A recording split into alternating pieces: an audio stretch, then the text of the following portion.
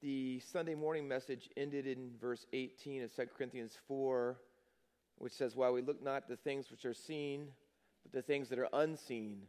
For the things which are seen are temporal, but the things which are unseen, the visible, invisible things, are eternal."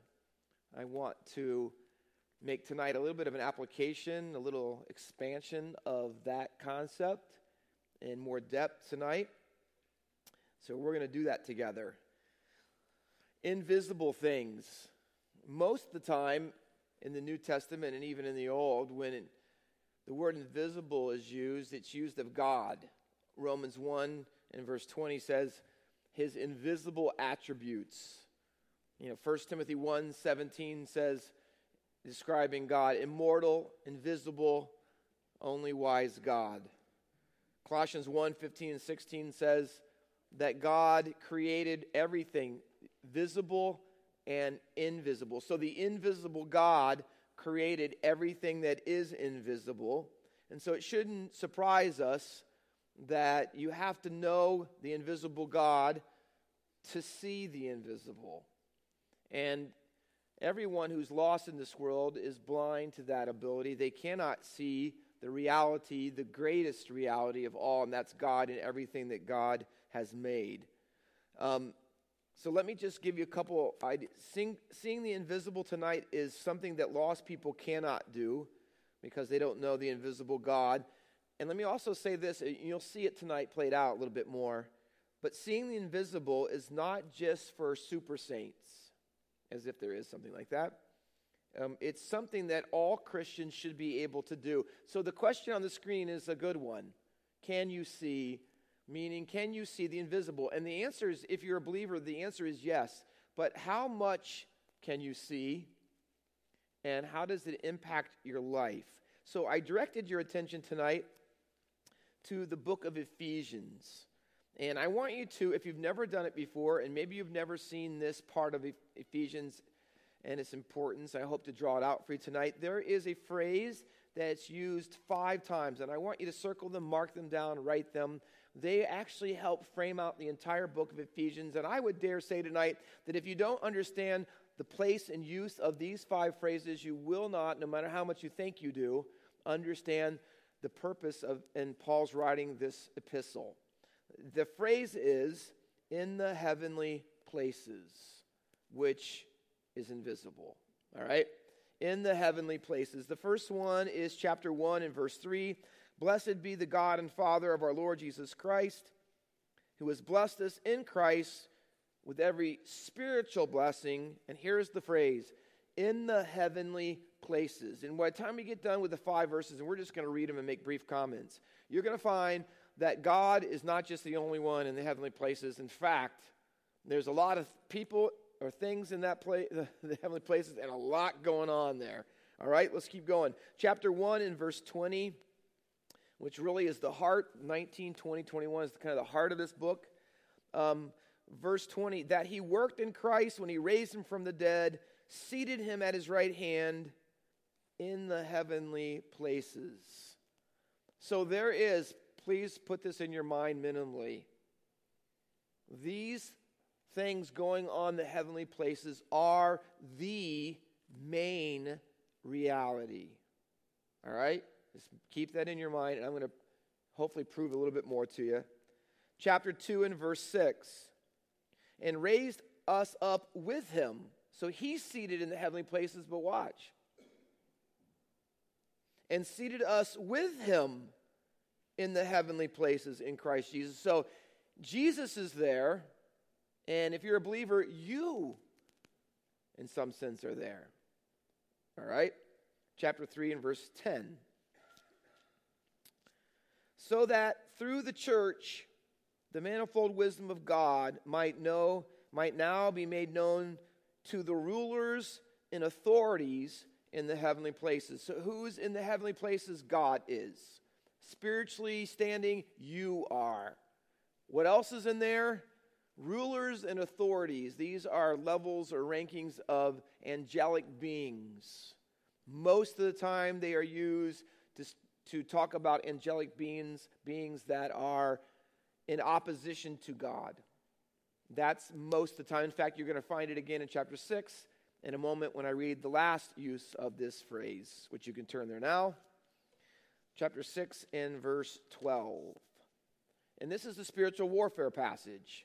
Now you're seeing why you need spiritual warfare. Because the main realities are taking place in spiritual places. For we do not wrestle against flesh and blood, but against the rulers, here they are again, against the authorities, against the cosmic powers over this present darkness, against the spiritual forces of evil in the heavenly places.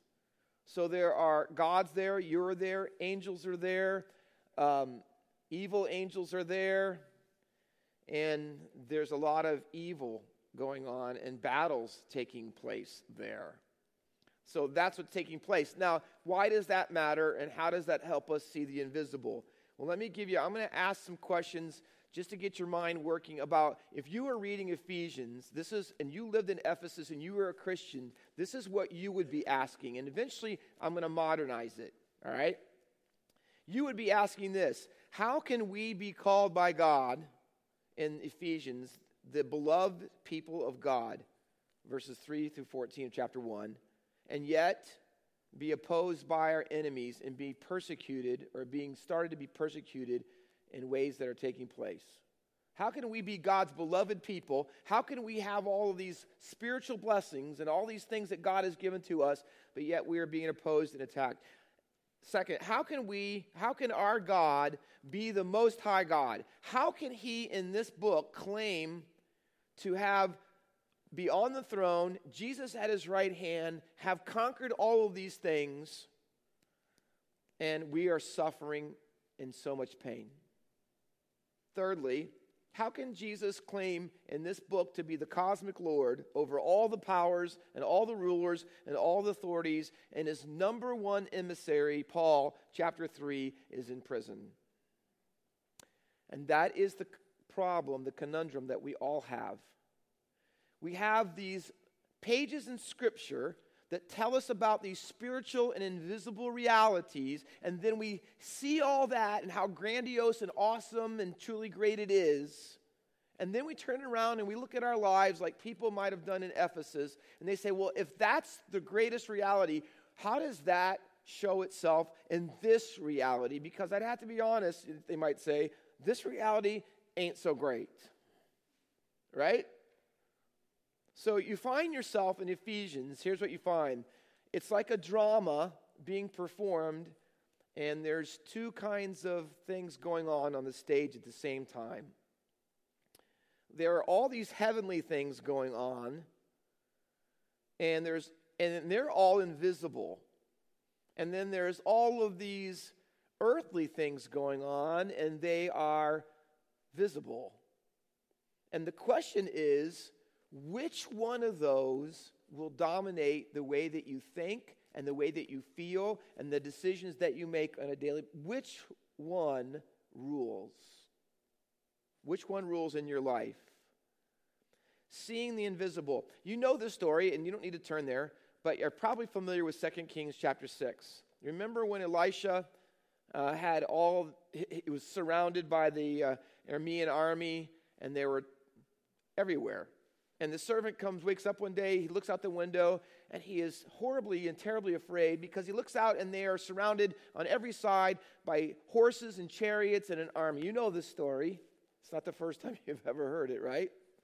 But Elisha stands at the window seeing the same thing that he does. But here's what Elisha does. He begins to tell to him, and in doing so tells to us, that you don't see the complete picture. And so he prays. He prays, and he prays this prayer: Lord God, open his eyes. And he does. And what he sees is a complete picture of reality. It's not just that they are surrounded by an army of Arameans with chariots and horses, but that army is surrounded by an army of the heavenly hosts in spiritual, heavenly horses and chariots. It's not that that reality on earth isn't true. It's that reality is not complete without having this one interpret this one. Do you get that? Now you see why it matters? Ask yourself just this week, and we're only halfway through. How many of you have looked at problems, looked at difficulties, looked at situations, and they would discourage you, they would make you despair, you'd get emotionally fraught about it, you might be afraid, anxious, depressed, whatever it might be. Throw your hands up, you name it, you call it what you think. Have you ever thought that the reason why you feel this way, think this way, respond this way, is that you only see one reality and it is completely incomplete, if I can say it that way? Because there's no seeing the invisible. You can't see the invisible because you're not looking at it. I think it is our default position. We have this problem like the prophet did, especially in times, in fact, read the Bible for yourself. The times that invisible things spiritually become visible is most of the time during a crisis. And I would tell you tonight that most of the time, when we face crisis, we see and face that crisis and respond to it with only one view of reality, and it's the earthly one. This prophet needed his eyes opened. And listen, and when your eyes are open to seeing the invisible, you know what happens? Everything goes in reverse. He was fearful when all he could see and all he chose to look at was this reality. But when this reality interpreted this reality, no more fears, no more anxiety. What would it be like, imagine, just for a few moments, what would it be like for the rest of this week and the rest of this month and the rest of your life that every difficulty, every problem, even mundane perhaps things that happen on a daily basis, what if you had the ability and it was habitual in your life that you never just saw the things that were right in front of your face? It wasn't that you interpreted situations based only on earthly things of what you could see. What if you could see more? What if you could see the greater reality? And what if that greater reality interpreted your life and your circumstances in such a way that you responded completely different, in fact, maybe polar opposite than what you've done for the vast majority of your life? You don't think that's a possibility?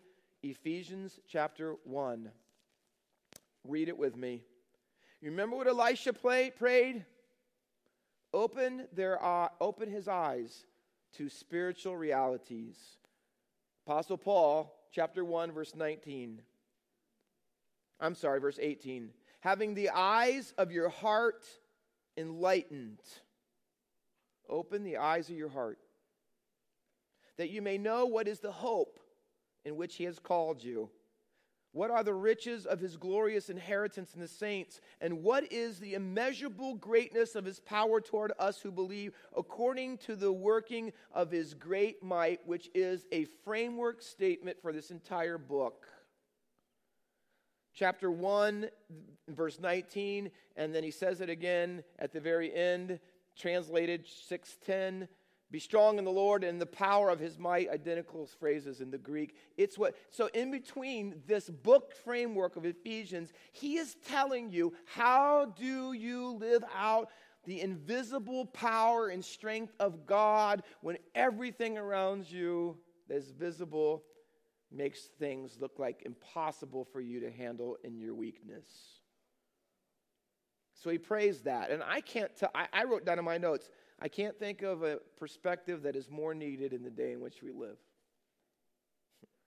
Earthly problems are very seldom looked at through heavenly eyes and solutions. Usually all we see is our earthly vision of reality, and we only see things in natural terms.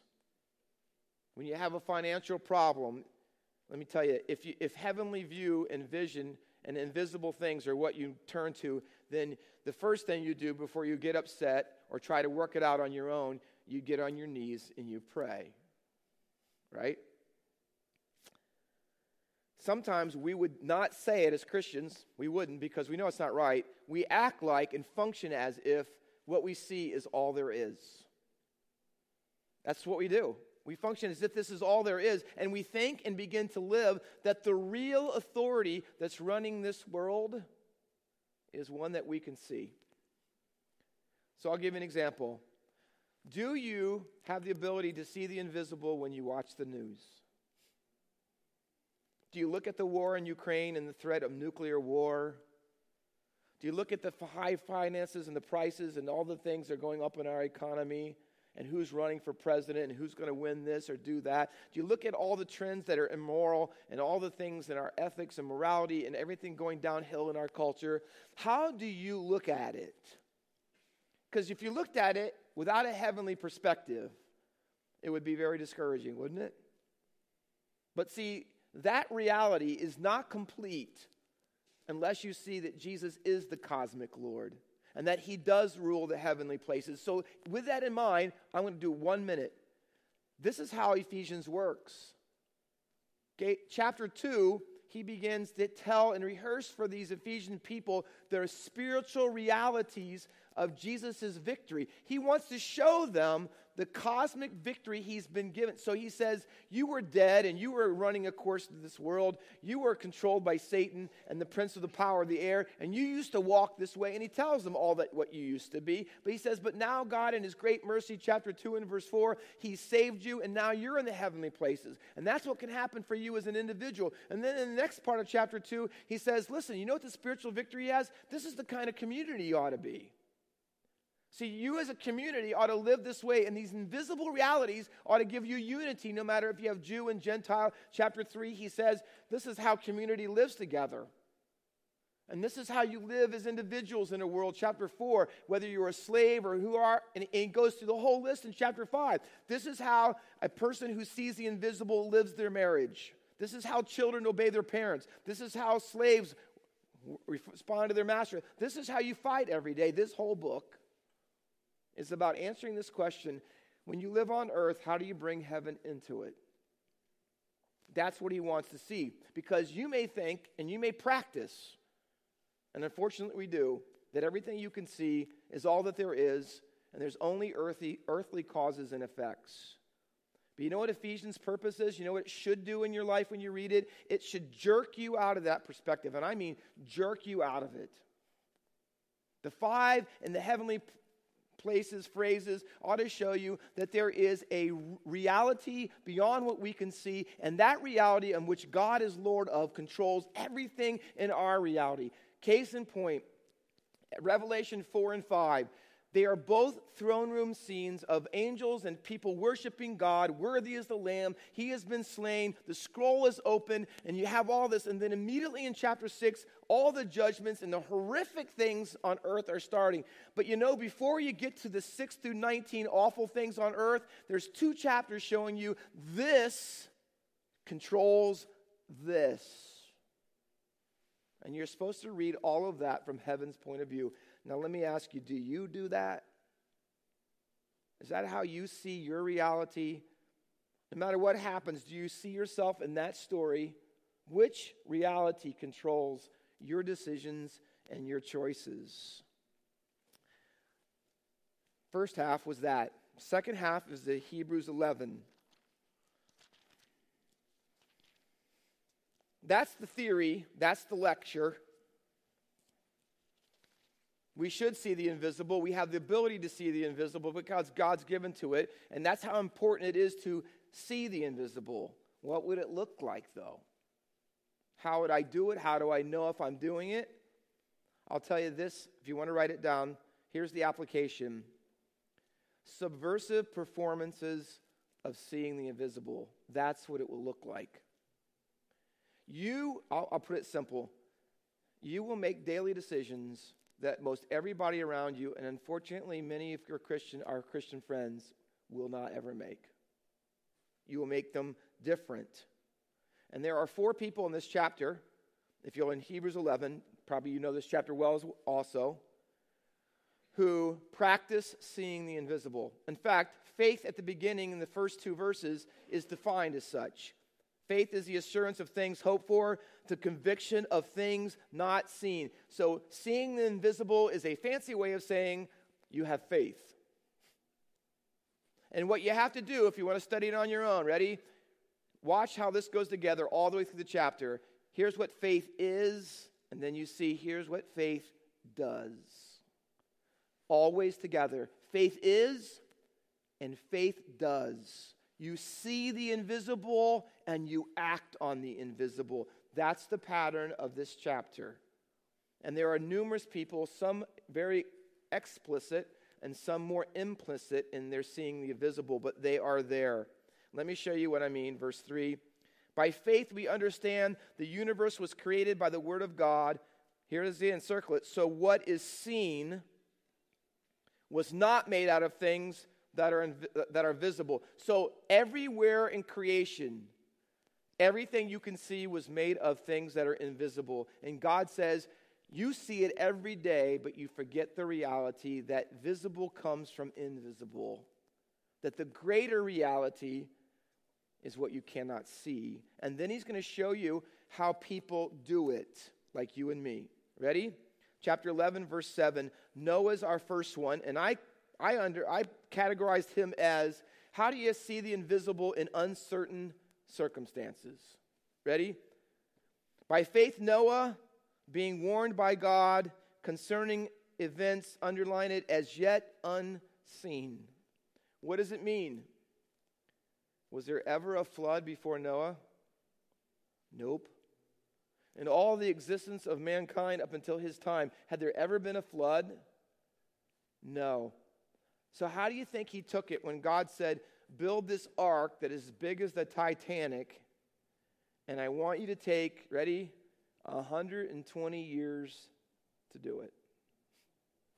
Now, you've never seen the flood, but I want you to spend over a century doing something that you've never seen happen and nobody will understand anything about it. That doesn't sound too fun, does it? But you know what his life is? Never before situations, never seen it before. And here's what he does. He sees the invisible. Verse 7 finishes, by this he condemned the world and became heirs of the righteousness by faith. But verse 7 begins, by faith being warned concerning an event yet not seen. He'd never seen it before, but he looked down the road and says, because God said it, I see it. And I believe it. Now, you might say, okay, Pastor Walker, that's pretty good. And I could do that, and I've done that before. But could you do it 120 years? Did you ever think like this? 50 years into it, man, this is taking forever. Do you think this is really going to happen? Do you think he ever dwindled in his faith a little bit, or the candle got a little flicker into it, so to speak? 120 years holding on to something that had never taken place. You ever hear God's promises to you, and you prayed them, and you say, I'm going to trust God for that, and you don't see anything happen, and you don't see anything happen. And another year of your marriage goes by, and you don't see anything happen. And another year, your job happens, and you don't see anything take place. And another year of your health, and no cure, and more visits. You see? But he made decisions every day. I believe that God's story and his truth about the commandment of the flood is real. How about the next one? Verse 8, Abraham obeyed when he was called out to go to a place that he was receiving an inheritance. He went out, underline it, not knowing where he was going. He'd never seen it before. Didn't even know. He'd never been there before. Noah never built an ark, never seen a flood. Abraham never saw the promised land, didn't know anything much about it. And he lived in a tent, verse 9. Now, what does that matter? Well, watch. He lives in a tent while he's looking for a city, verse 10. Everybody else at that point, pretty much, is living in cities. He chooses to continue to live in tents. Why? Because he's living a lifestyle and making daily choices about living out what he cannot see, the promises of God fulfilled. See, so it affected his choices. And it was just how he lived and where he lived and the kind of place he lived in. See, it was an everyday thing, but he didn't live in a city. In fact, verse 10 says, here's why he lived in a tent. And so did his sons after him. Why? For he was looking forward to the city. What city? The city that has foundations, whose designer and builder is God. A city he never came to know and never saw in his lifetime. And so he kept living in tents. And when he died, his son lived in tents. And when his son died, he lived. Why? Because they chose to live a certain way that lived out their ability to see the invisible. Do you do that? I hope I'm okay. I'm good enough friends with Joan and Alan, I think. Joan and Alan saw the invisible, and they sold their house. What city? I thought so. I thought it was a suburb. Cherry Hill. And recently, as of a couple of days ago, or not even, right? Bought a house in Bordentown. You say, oh, wow, that's great. Well, it wasn't just moving from one house to another. Do you know why they did it? Because they said, I want to be closer to Faith Baptist Church and serve in ministry and not drive as far. So I'm selling that house and buying a house that I'll be general, right? It wasn't cheap. Why would you do that? Why would you see, why would you see the reality? You didn't move to make money. You didn't move for a better place. But you moved to be closer for God's people and the work of the ministry. Why would you do that? Because you see something that most other people don't. You see the invisible, right? Moses. Can you look at that? Chapter 11, verses 24 through 26. By faith, Moses, when he was grown up, refused to be called the son of Pharaoh's daughter, choosing rather to be mistreated with the people of God than enjoy the fleeting pleasures of... See? Do you see it? He's making decisions. No decisions. No longer in the palace. No Pharaoh's daughter anymore. No royalty. No retirement, pension, whatever you want to call it. No to that. What? Yes to what? The reproach of Christ with the people of God and being mistreated and not, what, ready? Not looking for temporal presence. Remember this? Well, the things that are seen are temporal, but the things that are unseen are eternal. Do you see the comparative value system he's got going? That's what you have when you see the invisible. You have a different value system. Here's Moses. I'm not valuing Egypt, royalty, power, money. They are treasures. He did not try to deny that they were treasures. They are. But he says, but the reproach of Christ is comparatively greater. See it? Greater. How could you look at that and then look at this and say this is greater than that? Because you can see more than what Egypt and the wilderness are. You can see a reality that it has to do with Christ and his story, and that you want to play a part in it. And so it says, the fleeting pleasures of sin. He considered the reproach of Christ greater wealth than treasures of Egypt. How? Well, he did the same thing that they did in verse 10. He looked for the reward. He was looking for a different kind of treasure. He had the eyes to see, this isn't my treasure, this is my treasure. Well, how did he do that? Verse 27. By faith he left Egypt, not being afraid of the anger of the king. See? When you get in fearful situations, how did he handle it? When someone had more power and was bigger than him and could have taken him out, how did he stand up to Pharaoh and not be afraid? How do you do it? How do you face fearful situations and you don't know the outcome up front? You don't. How did he do it? He endured as seeing him who is invisible. Moses could do it. See? Joseph, when he died, it says in this chapter, he said, take my body and bury my bones in Egypt. And over 100 years after he died, he said before he died, you don't leave me here, you take me there. Why? Because he could see the invisible. I've never been to the promise. I'm not in the promised land. We've never been given the promised land, but God said we'd have it, and I believe it. And even though I'll already be dead 100 years, you take me and put my bones there. And they did. You know why? Because he could see the invisible before it ever happened. After he even died, he could see that far. Look at that. Now watch. You say, well, Pastor Walker, you said it wasn't for the super saints. You've already said Abraham, Noah, Moses, Joseph. I mean, I thought you was, right? Verse 13. These all died in faith. All these ones, not having received the things promised, watch, but having seen them. See it? They didn't get the promises. They didn't get them in their lifetime. Let me ask you, are you okay with that? Are you okay with that? That God has promises, but they never become complete. Can you handle that? Can you see that far down the road and understand that maybe all the things that you've asked for and prayed for, maybe they won't come true now? And they greeted them from afar. Here's how. Because they acknowledged that they were strangers in exile. You know, the ultimate thing about seeing the invisible is you'll never see it unless you know who you are. It's an identity statement. They were strangers and exiles. You know how you can have heaven interpret everything on earth? Is when you see yourself primarily a citizen of here, not there.